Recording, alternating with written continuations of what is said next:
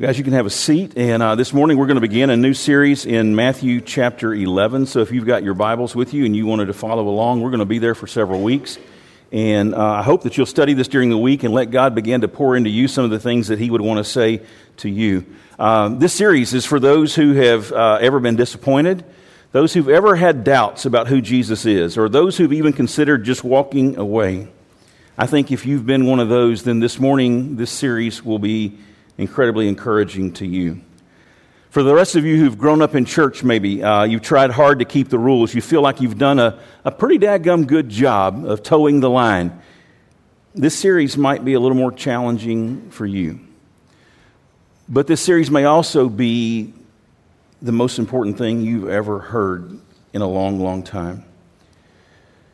Matthew chapter 11, the whole chapter flows out of a question that John poses to Jesus. The whole chapter is really Jesus' response to John's two-part question. I think that if you and I will be intellectually honest, if we will be spiritually open, and if we will come hungry for truth, that this message from God's Word can change everything about us.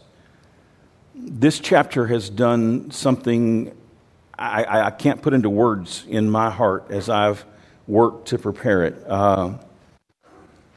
Now, in order for us to understand what's going on in Matthew chapter 11, let me give you just a little bit of background on who's involved in this. It's a story about John the Baptist. You guys are probably familiar with John the Baptist, especially those of you that grew up in the church. John was kind of a second cousin to Christ. He was called the forerunner of Christ.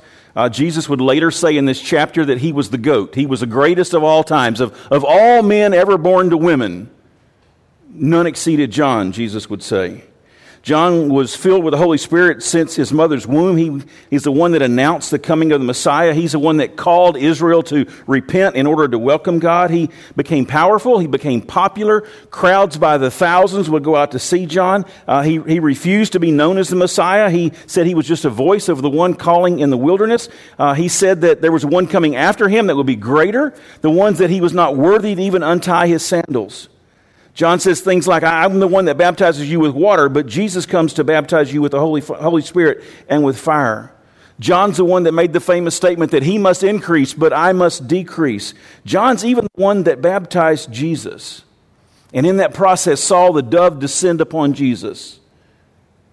Heard the voice of God say, "This is my Son, the one in whom I am well pleased, the one whom I love." John's the one that saw Jesus walking by and said, there is the Lamb of God that takes away the sins of the world. John even released his disciples to go and to follow Jesus. You see, John was the one that had no doubt that Jesus was who he said he was. And John did not hold back. As God revealed truth to John, John shouted the truth from the rooftops. But on this day, in the book of Matthew, chapter 11, something has changed in John. John's struggling. John's faith has been challenged, and he's not sure what to think. Ever been there? Ever had those haunting questions that just ring in your mind that make you go, is it true or is it not? Have I believed the truth or have I believed the lie? Is Jesus real or is Jesus not real? If you ever ask those kind of questions, then you're right where John found himself. So let's start with some good news for every doubter, for every skeptic, for every person that's really truthfully hungry for the truth. Here's the good news. John asked an honest question of Jesus. Zach read it to us just a minute ago. And here's the truth about Jesus. He never dodges an honest question. John says, Jesus, are you the one? And Jesus doesn't dodge his questions. Jesus gives John a straightforward answer. In fact, the truth is, Jesus is never offended by sincere questions. Now, he is offended by those who want to hide behind questions, who go and try to find questions to ask to justify their sin or to justify their not coming to Jesus. He's offended by that, but he's never offended by true questions. He's never offended by sincere questions. I think that the question John asked is a question that every one of us wants and needs answered. I think some have found that answer and others are still searching. And I'm glad that both groups are here. John asks a question, and Jesus gives a sincere answer. Now, John's question is not the question you would expect coming from the forerunner of Christ, from the one who's screamed, there is the Son of God. You wouldn't expect this question coming from John. In this question, John expresses a genuine doubt about Jesus. But in his answer, Jesus expresses an absolute delight in John. There's nowhere Jesus would rather you take your questions than to him. So sincere questions are not to be feared. Now, Zach read to us Matthew chapter 11, 1 through 6. And I want us to take a closer look at John's questions. There in verses 2 and verse 3. It's a two-part question that John asked. The first part is this: are you the one who is to come? The second part, or should we look for another? Two parts to this question. Two parts that give us insight into what's going on in John's world and life and what's going on inside his mind. The first question is a question that had to be hard for John to ask. John's been the forerunner. He's been the guy out front. He's been one that everybody has shown up and looked to for the answer of where is the Messiah. I want you to pause for just a minute, and I want you to think about how hard it must have been for John to ask that question, especially out loud. What will everybody think of me if I express that I've actually got a doubt about God? What will they? I said, this is a guy, this is a one, follow him. What are they going to think if I'm going, oh, wait, are you really the one? Think about how hard it must have been for him to ask that question. How humiliating for him to be at that point. And the worst part, John couldn't even slip out and ask Jesus privately at night, the way Zacchaeus had done. Not Zacchaeus, Nicodemus had done. He couldn't do it privately. He had to call in his disciples and say, hey guys, look, I know I've been telling you all this stuff all this time. I need you to do me a favor. I need you to go ask Jesus. And when they show up, they don't even ask Jesus in private. They don't say, Jesus, hey, our buddy John's got a question for you. It's asked in public. It's asked in front of a crowd. How humiliating, how tough, how difficult. But John had to know the answer. Let's consider this first part. Are you the one? Every Jew knew that there was coming a Messiah. They believed that the Messiah had been promised. They believed that God would send him. They had waited for thousands of years for him to come, and now John had told everybody who it was. Why would John be asking this question? Verse 2 gives us an insight why John might be asking this question. It says in verse 2 that John was in prison. Now when John heard in prison about what Jesus was doing, there it is. Why is John doubting? Because there's stuff going on in John's world that he can't make sense of. There's things going on in John. There's things running through his head. There's things in his life that have happened that have left him asking some questions. John's been in prison. He's been locked up at this point for over a year.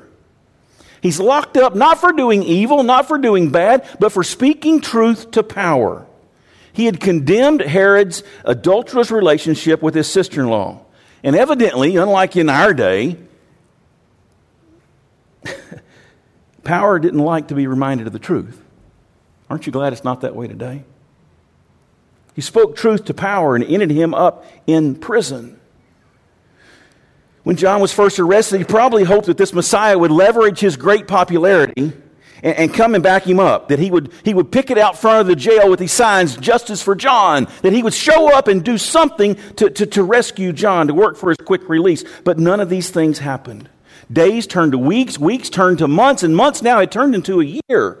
And John sat there in that black hole. John was in the midst of a struggle. I believe it was an identity struggle, a spiritual struggle, this mental struggle of what's going on inside of his mind. It's a crisis of belief. And most every strong Christian has been there. Some will admit it and others will not, but most strong Christians have been there. So what caused this crisis of belief? What led to these doubts? I read some scholars this week that suggested a couple different things. Some suggested that it was John's condition, that he was in prison.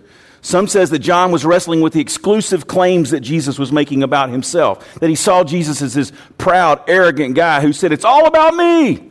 And John was wrestling with that. Some said that it was John's awareness that Jesus kept talking about the cross, the cross, the cross, the cross. And John couldn't understand how a Messiah could have to go to the cross. So let's look at these three and see what we think and why, what Scripture says about these things. And so let's start in reverse order. Let's look at the cross. What about the cross? Was the cross the thing that was the stumbling block for John? Was the cross the thing that made John pull back and have doubts? Was that the thing that was offensive to John? I don't think so. You see, at this point in the timeline, we're still very early in Jesus' ministry. At this point, the cross motif has not been fully developed. Jesus hasn't been just sitting down with the disciples and with the public saying, "Hey guys, listen, I'm headed to Jerusalem tomorrow and I'm going to die." He hasn't reached that point yet. The cross motif is not fully developed. And so probably it's not John struggling with the impact of that the cross was coming, that humans were so evil and so wicked and so sinful that the Son of God had to leave heaven to come and to die in their place. I don't think that motif has been developed yet. So I don't think that's John's main struggle. However, I do think it's a big struggle in our world today. I think there are people today who are not willing to admit that they are that desperate, that they are that lost, that God would have to leave heaven and come die in their place.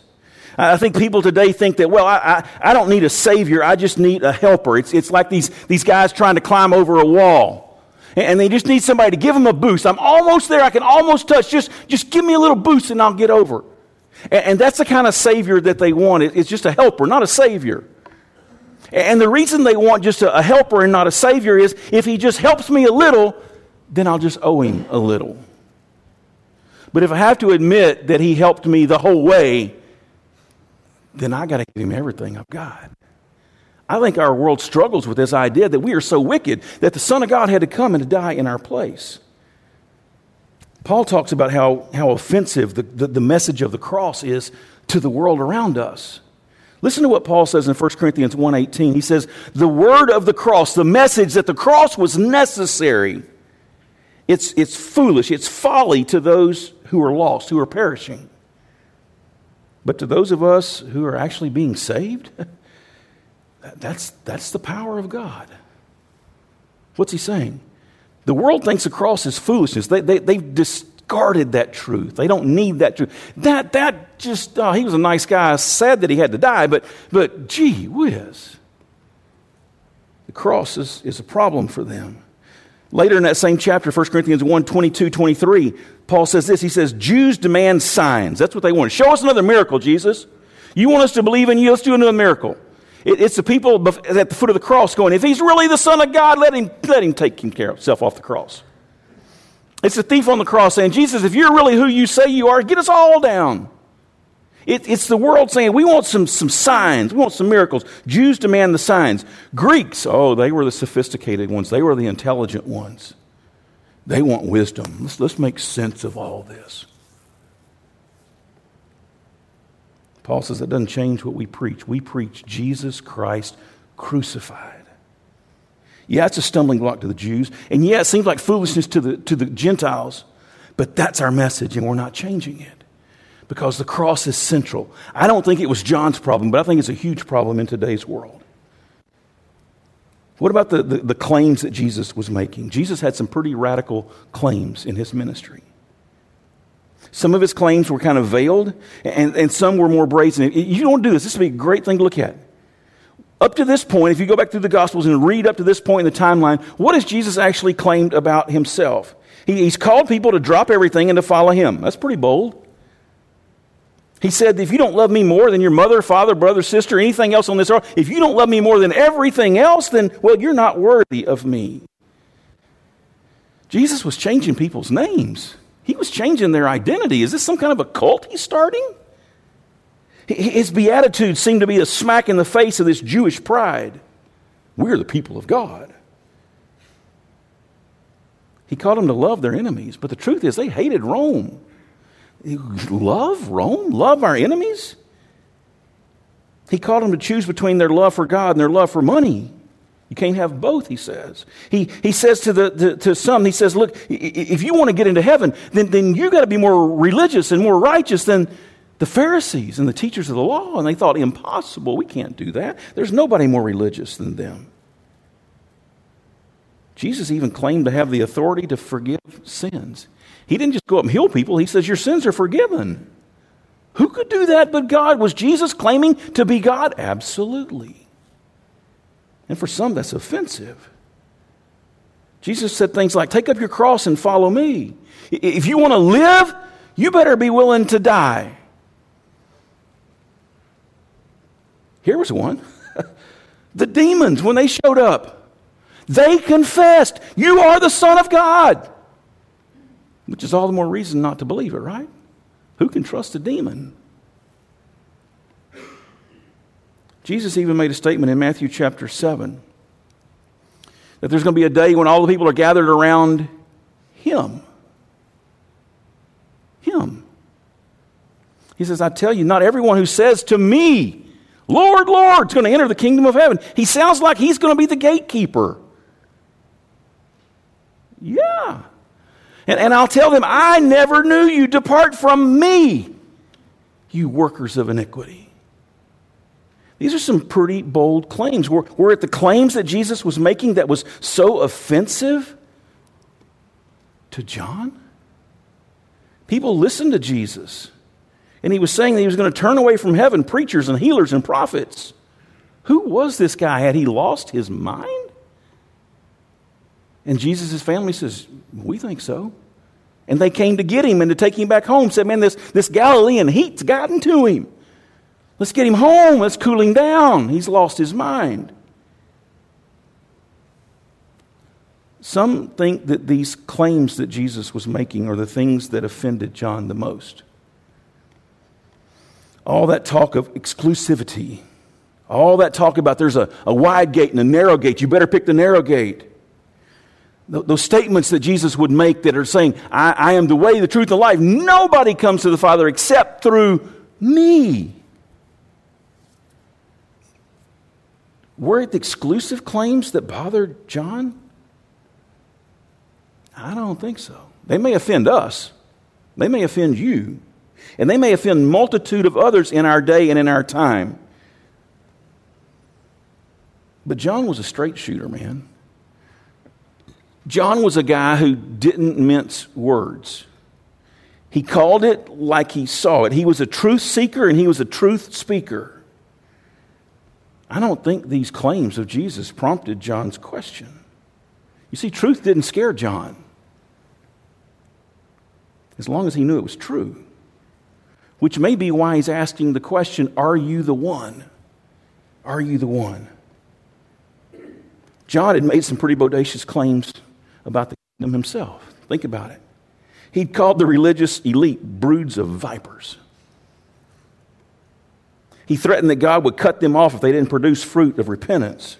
He had this super high view of Christ's unique power and his authority and his position. He was a guy that was unlike our world today, that's seeking this tolerance and this political correctness. This idea we've all got to just be happy together, no matter what you believe or what you think. Christ's claims didn't offend John. They may offend us, but they didn't offend John. John wasn't worried about keeping everybody happy. John wanted to see the kingdom come in power. He wanted to see people turn to God. John didn't want some wimpy Messiah. He didn't look for a sissy Savior. John wasn't looking for someone inoffensive. John was looking for the truth. And I think down deep in our hearts, we are too. And here's the kicker. John knew. He knew a lot of these truths. John had even spoken a lot of these truths. But the issue was not what John knew in his head. The issue was what John had applied to his heart. Now John's in prison. And he's struggling. He's got the information in his head. But has it hit his heart? Has it changed his life? And here's where it gets really uncomfortable for those of us in the church. For those of us who grew up in the church. The Bible says that John the Baptist was given the Spirit when he was in his mother's womb. Some of you were given the church when you were in your mother's womb. And thank God for parents that bring us to church. But here's where it makes us uncomfortable. We have sat through the Sunday school lessons. We have listened to lecture after lecture, sermon after sermon. And we can quote that stuff. We can tell you theologically who Jesus is, what he came to do, why he was here. We can tell you all that kind of stuff. But the real question is, has it hit our heart? See, John was filled with the Spirit since birth. That was kind of unique. Nobody else really liked that. He was used by God mightily, but God also spoke through donkeys. John was bold and courageous and uncompromising. There's a lot of lost people that are the same way. But here's the kicker. John still needed God's saving grace. Most of the commentaries that I read this week said this. They're convinced that John was already a believer at this point. Look at all the things John did. And if that's our measurement of who's a believer and who's not, is what we're doing, that's a little sketchy to me. Because I got real good at doing. And I was still lost. John was still in need of God's saving grace. What God was trying to show John is that John was still helpless on his own. That he was still poor and powerless. And so John's in prison. John's condition, John's circumstances are showing him what's really going on in the human heart. So I don't think it's a cross, or I don't think it's just these claims that Jesus was making for himself. I don't think it's that. I think it's this helplessness that John feels while he's in prison. I think in his condition, his current circumstances, is causing John to take this hard, long look at who he was and who Christ was. Here's this rugged outdoorsman. Sleeps under the stars every night. He's just a free spirit to go wherever God would lead him, to say whatever God told him to do. And all of that has changed now. He's locked up in a hole in the ground. Maybe not with any daylight coming through. We don't know what that jail cell was like, but we know from excavations that it was a hole in the ground that John was stuck in. Isolated from everybody. Probably finding it hard even to hear from God. We can only imagine what John's feeling on the inside as he's locked up in prison. This guy who used to be the one everybody came to for advice, and now there he is, feeling this forgotten, feeling irrelevant, feeling unuseful, unneeded, maybe even unwanted. Here's the heart of the issue. John was no longer able to do anything for God. And I think it's creating an identity crisis. John's not able to prove his worth to the world. He's not able to bolster his identity in the eyes of others. I'm pretty sure John must have felt helpless and hopeless, useless, like he'd been sidelined or silenced and powerless. This wasn't what John envisioned in his 20s, and now here he is in his early 30s, and it looks like life is winding down. John's disappointments are turning to doubt. This identity crisis that he finds himself in the middle of is causing him to say, I'm not sure who I am anymore, and maybe I'm not even sure who Jesus is. You got to think in that year that he's in that hole, he's got to be asking himself the question, did I miss something? Did I pick the wrong guy? Jewish prophecies had said that these prophets would come before the Messiah. Maybe Jesus was one of those prophets. Maybe John jumped the gun. Maybe he hitched his wagon to the wrong horse. Maybe he led a parade down the wrong street. John's mind's got to be racing. There's nobody around him to confirm or deny his questions. He had to get somebody to Jesus because he had to know the truth, no matter how humiliating it was to ask the question. He had to know. You know why? Because his heart could not rest until he knew. Which is why he asked the second question. Lord, are you the one? That's the first question. Or should I keep looking? There was none of this, if you're not it, I quit. If you're not it, I just don't think I can know. If you're not it, I'm done. John says, I got one thing, Jesus. Either you're it or I got to keep looking because there's something in my heart that won't let me sit still. There's something in my heart that won't let me just sit still. Are you the one or should we keep looking? My soul can't rest till I find the one. The one who will not only tell me the truth about himself, but the one who can tell me the truth about myself. John couldn't find rest for his soul until he knew. And guess what? Neither can you. And neither can I. I remember laying in bed at night wondering, night after night after night, if I really knew Jesus or if I'd just gotten really good at being religious. Our souls can't find rest until we have that question answered. Are you it? Or do I need to just keep looking? You see, whether your circumstances in life are great or they're grim, whether they're calm or they're chaotic, whether they're delightful or they're dire circumstances, we need to know who He is. Because it's only in knowing who Jesus is that we finally understand who we are.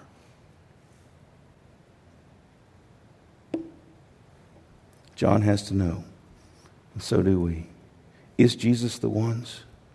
Because our hearts won't rest until we know for certain. So John's circumstances might have prompted his question.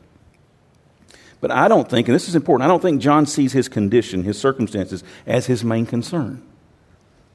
You say, why would you say that? If I was locked in prison, that would be my main concern. That's not John's main concern. You say, how do you know that? Because John doesn't do what most of us would do. John doesn't do what others had done.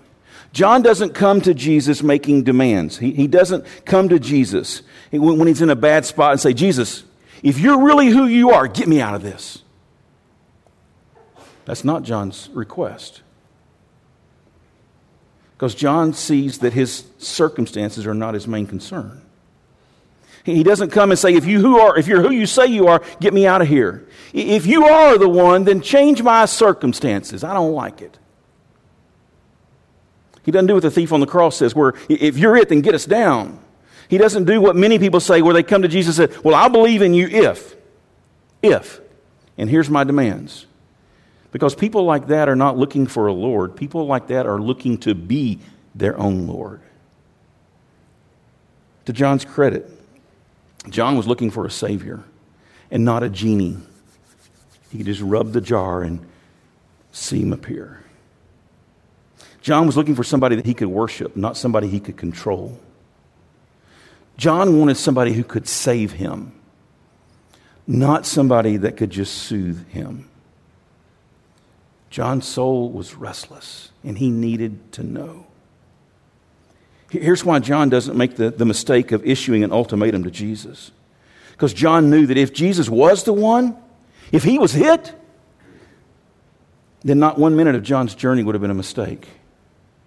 Not one sacrifice he had made would have been too great. Not one struggle that he fought through was too deep and too hard. Not one thing that Jesus had required of John would ever be asking too much if Jesus was really the one. John knew that if Jesus was the one, then he was worthy of everything John had and so much more. But John also knew that if Jesus were not the one, there wasn't anything that guy could do to help him anyway. They couldn't fix John's real problem. So what John needed the most was truth. That same truth that our hearts crave. There's not one sign that John's going to give up. Jesus, are you it, or do I need to keep looking? John couldn't give up. He was pressing on. He wasn't hiding behind questions. He's hunting for answers. So how did Jesus respond to John's questions? It's interesting what Jesus didn't do. Jesus didn't scold John. How dare you ask that kind of question? It doesn't come from Jesus' lips. John doesn't do what many parents today want to do. My world, my rules, shut up.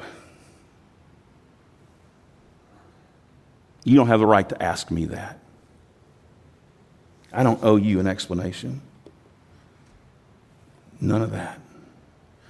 Jesus doesn't even belittle John in front of the crowd. In fact, we'll see next week that Jesus actually builds John up. He's the greatest. Of all those born to women, John's the greatest. No one's greater. Jesus does the opposite of what you'd expect. He welcomes John's question. And yet he offers John this simple yet profound, honest answer. Now, on the surface, it's easy to miss the impact of what Jesus says, but it's profound. And it's exactly what John needed to hear on that day. It's also what you and I need to hear today. Look at verse 4. Here's Jesus' response. John says, are you it, or do I need to keep looking? And Jesus says to the two disciples, I want you to go and I want you to tell John what you hear and what you see. Tell him what you hear. My message has not changed from the first day until now. It's bold, but it's biblical. It hasn't changed. But even more than what you hear, I want you to tell John what you see. So what were they seeing there as they stood before Jesus? Look at verse 5. Here's what they saw. The blind receiving their sight. The lame, they were walking. Lepers were cleansed, and the deaf were hearing. The dead were raised up to life. And the poor, they've got good news preached to them. Now, let's filter that through the ears of churchgoers like me, okay? I read that. When I've read that, always, here's what I thought. Dude, look what he's doing. Look at this. Look, people are getting their sight. People that couldn't walk are walking.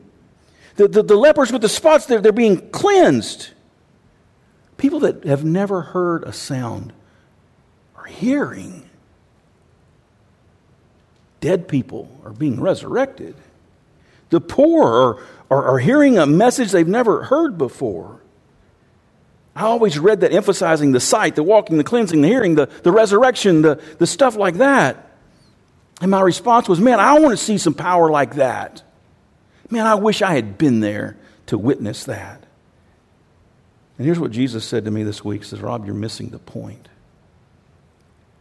It's not what I was doing. It's who I was doing it for.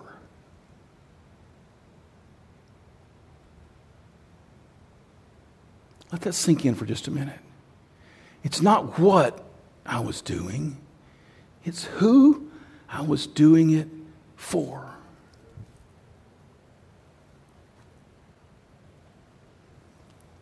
Look at who's getting helped and look at who's not. Look at who's receiving the blessings and look at who's offended and missing out. The only ones being healed in this story are those who knew they had a need. It's the blind, not those that claim that they can see clearly and understand everything. It's the lame, not those who said that they can run the fastest, think the smartest, climb the highest.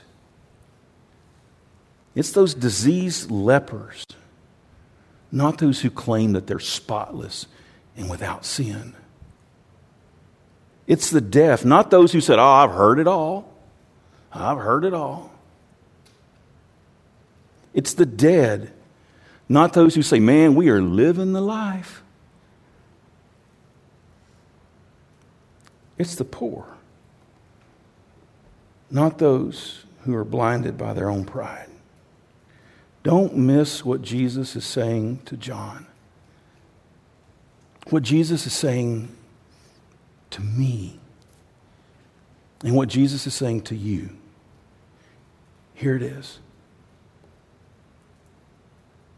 He's saying you can't get fixed until you realize you're broken.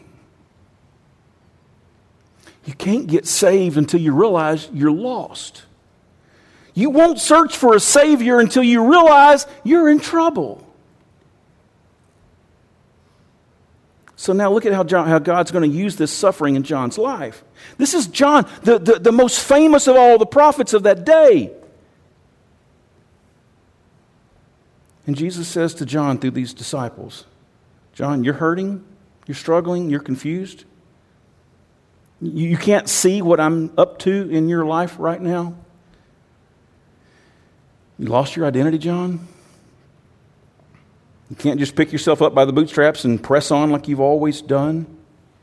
You feel like your life is wasting away the way the skin would be wasting away on that leper? You find it hard to hear from God right now, John? You feel like something inside of you has died? John, you feel helpless right now? Hopeless right now? To which John would have said, absolutely.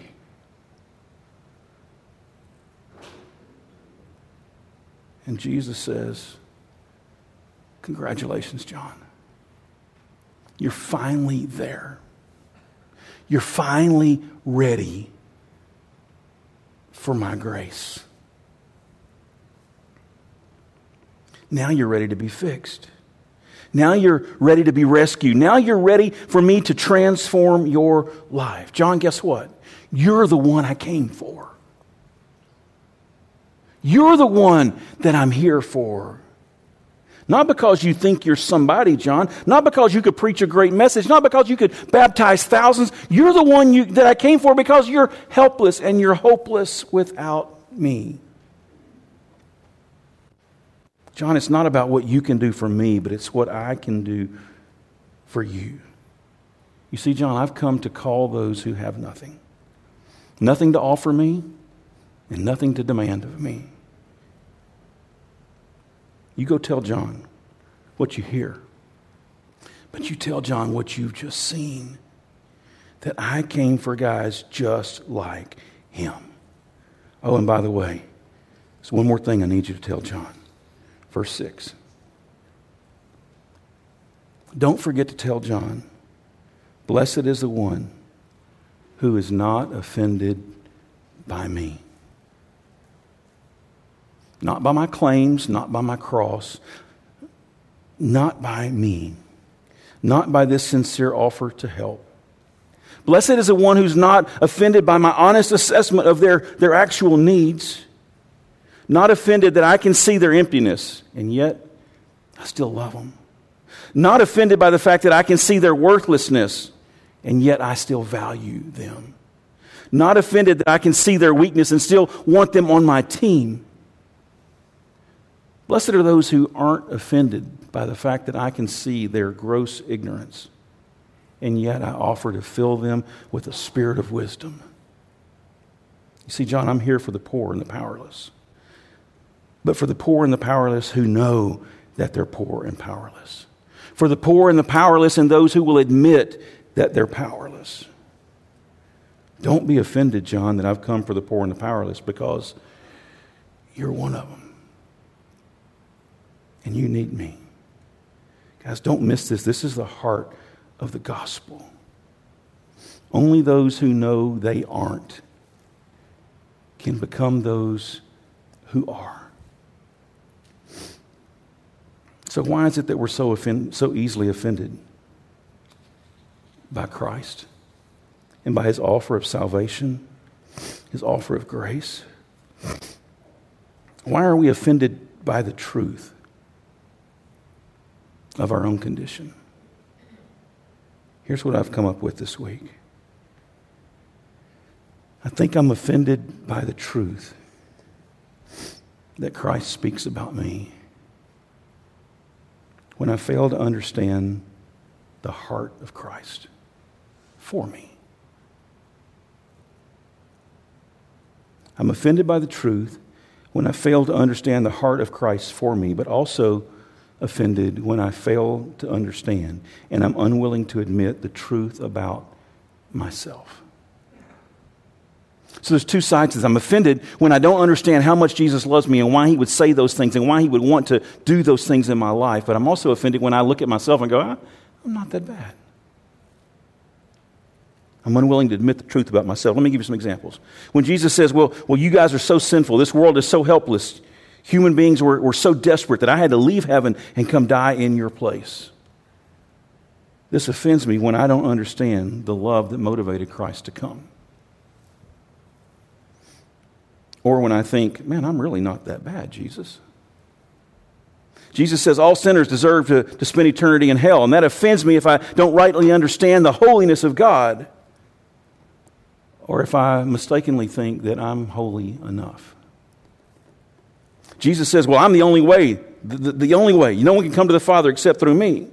And this offends us when we don't understand the righteousness that's required to get there. Or we think that we can help to pave the way. We get offended by Christ when we don't fully understand who He is and what He's done. Or we don't fully understand who we are and what we've done. Let me give you an illustration that I hope that you can remember. If I came to you guys, and let's say today's your birthday, and I come to you and I say, man, happy birthday today. We want to celebrate with you. I've been watching you for the last year or so that we've been friends, and I've been studying your life, and there's just some things I noticed about you, and I have thought long and hard, and I have come up with the perfect birthday present for you. I mean, this is a game changer. It's something I think will fit you perfectly. It's the perfect gift. It's exactly what you need, and I think it will change your life forever. Happy birthday. And you take my little bag and you open it up, and you go, deodorant?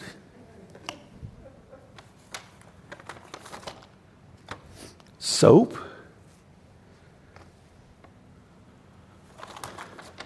Breath mints? Now, let me ask you a question. Would you be offended if I said, I've studied you, I've thought long and hard. This is a game changer for you. This will change. You'll have friends and influence enemies. You are going to be different because I've thought about you and I've got a gift for you. Would that offend you? Well, before you can answer that, you really got to know two things. Number one, you need to know my heart. And number two, you need to know your condition. Hello? Now, if my heart was to do this in front of the church family so I could insult you and humiliate you and make fun of you, then you have a right to be offended. My motives are not pure. My heart's not right. If my heart was filled with malice, yeah, you got a reason to be offended. If I lacked a sincere love and concern for you, and no matter how appropriate my gift might seem, it would be reason for offense. But you also need to know if you've got an accurate assessment of yourself. Because if you have an inaccurate opinion of yourself, you stink, but you don't know it, then you're going to be offended. You think you smell fine when in fact you don't. You see, the only person that can receive a gift like this and say thank you is who? The person who knows they stink, but they're powerless to do anything about it. I don't have the money to run to the dollar store. I don't have what it takes to change my problem. I stink, I know it, but I can't change it.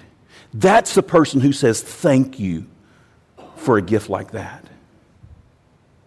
And some people look at the grace of God like this and go, how offensive. You say, I can't save myself. Oh, watch me.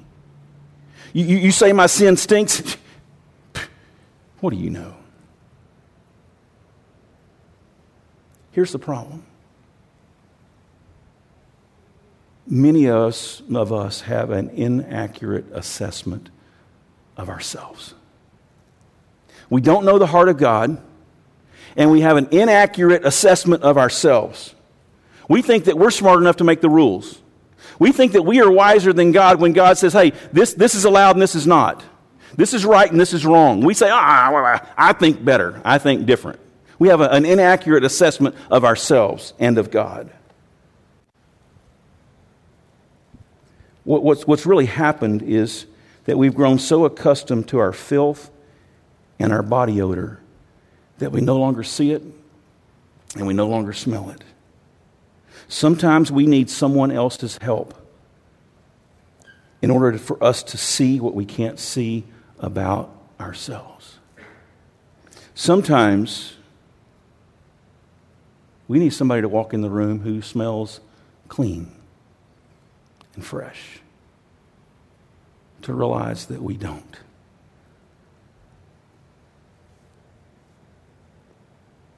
And isn't that why Jesus came? To show us that we didn't have what we thought.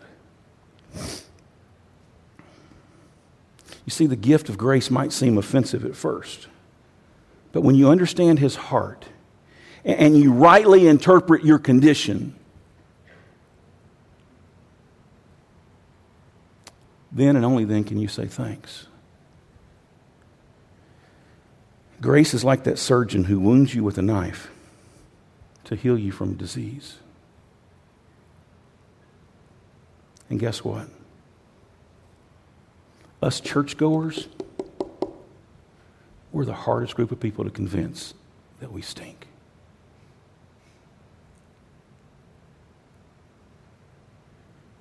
They can't smell themselves. We're blind to our filth.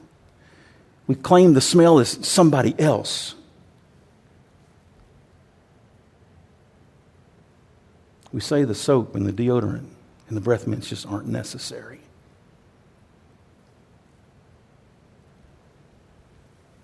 And we're offended that anybody would suggest differently. However,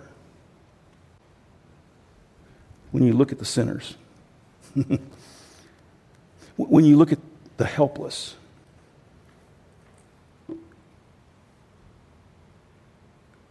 they love to be with Jesus. You know why? Because they knew they stunk. They knew they couldn't hide the stench. And they had long since quit trying. They were desperate. They were ready. They were willing to be cleaned up. There was no pride left. Here's John in prison, a hole in the ground. Probably still wearing that old camel skin clothing. Sweaty, stinky, filthy. No showers. A physical reminder of a spiritual reality. And Jesus says to John, John, don't you be offended at the truth about your righteousness being like filthy rags. See it, confess it, and enjoy my gracious gift. Because only those who see their real need and understand the deep love of God are not offended by his offer of grace. They're not offended at all. They're grateful for his grace. Just as Jesus was not offended by the question but was grateful that John had asked it, so the sinner who realizes his sinfulness is not offended by the offer or offended by the answer, but is grateful that it was given. The rest of the world, the proud, the stinky, the unrepentant, they're not yet ready for that grace. They're satisfied in their stench. So Jesus sends word to John the Baptist, John, don't you be offended. I came for people just like you. Not that old John, not that bold, powerful, confident John the Baptist who would take on the king. John, I came for the new John. It's broken and doubting, discouraged, helpless. Now, John, you're ready for my grace. And guess what, John? My grace is sufficient for you and everyone like you. Let me close by asking you a couple questions that may penetrate deeply, okay? I hope they do. Are you offended by this bodacious claim that you need the grace of God? Is that offensive to you? Are you arrogantly thinking that you've got some better solution? That maybe you can find you some less offensive God? How about this? Do you want a Jesus that you can control? Is that what you're looking for? A Jesus that'll let you say, well, I'll follow you as long as as long as you don't demand too much of me, as long as you don't draw the lines too narrow, as long as you let me make the rules, I'll follow you as long as you don't change my plans and don't ruin my dreams. I'll follow you, Jesus, as long as you don't start telling me what to do. Is that the kind of Jesus you're looking for? Because that's not the Jesus of the Bible. Or do you find yourself today where John was, desperate to know the truth? Desperate to know, is Jesus really the one? Is your heart restless within you? Because this is the passage where at the end of this series, we're going to see Jesus say, "Come unto me, all you who are weary and are heavy laden, and I will give you rest." Rest for your soul. Is your heart restless? Do you really want some honest answers? If so, you've come to the right place, because Jesus is not afraid of honest questions. But beware of this. There's a big difference in honest questions and a list of objections that you're trying to hide this rebellious heart behind. John asked, "Jesus, are you the one, or do I need to keep looking?" And Jesus says, "John, I am the one. But I'm the one for those who will admit that they're not." So what about you? Are you ready to admit that you need Him? Are you ready to admit that you cannot do this on your own? That you're bankrupt. You can't even afford the soap and the deodorant and the breath mints. Are you broken enough to admit that you need His grace? Or does my suggesting that this morning offend you? As we close, I'm going to ask you to do yourself a favor, okay? It's going to sound really gross. Here's what I'm going to ask. I want you to sniff your pit.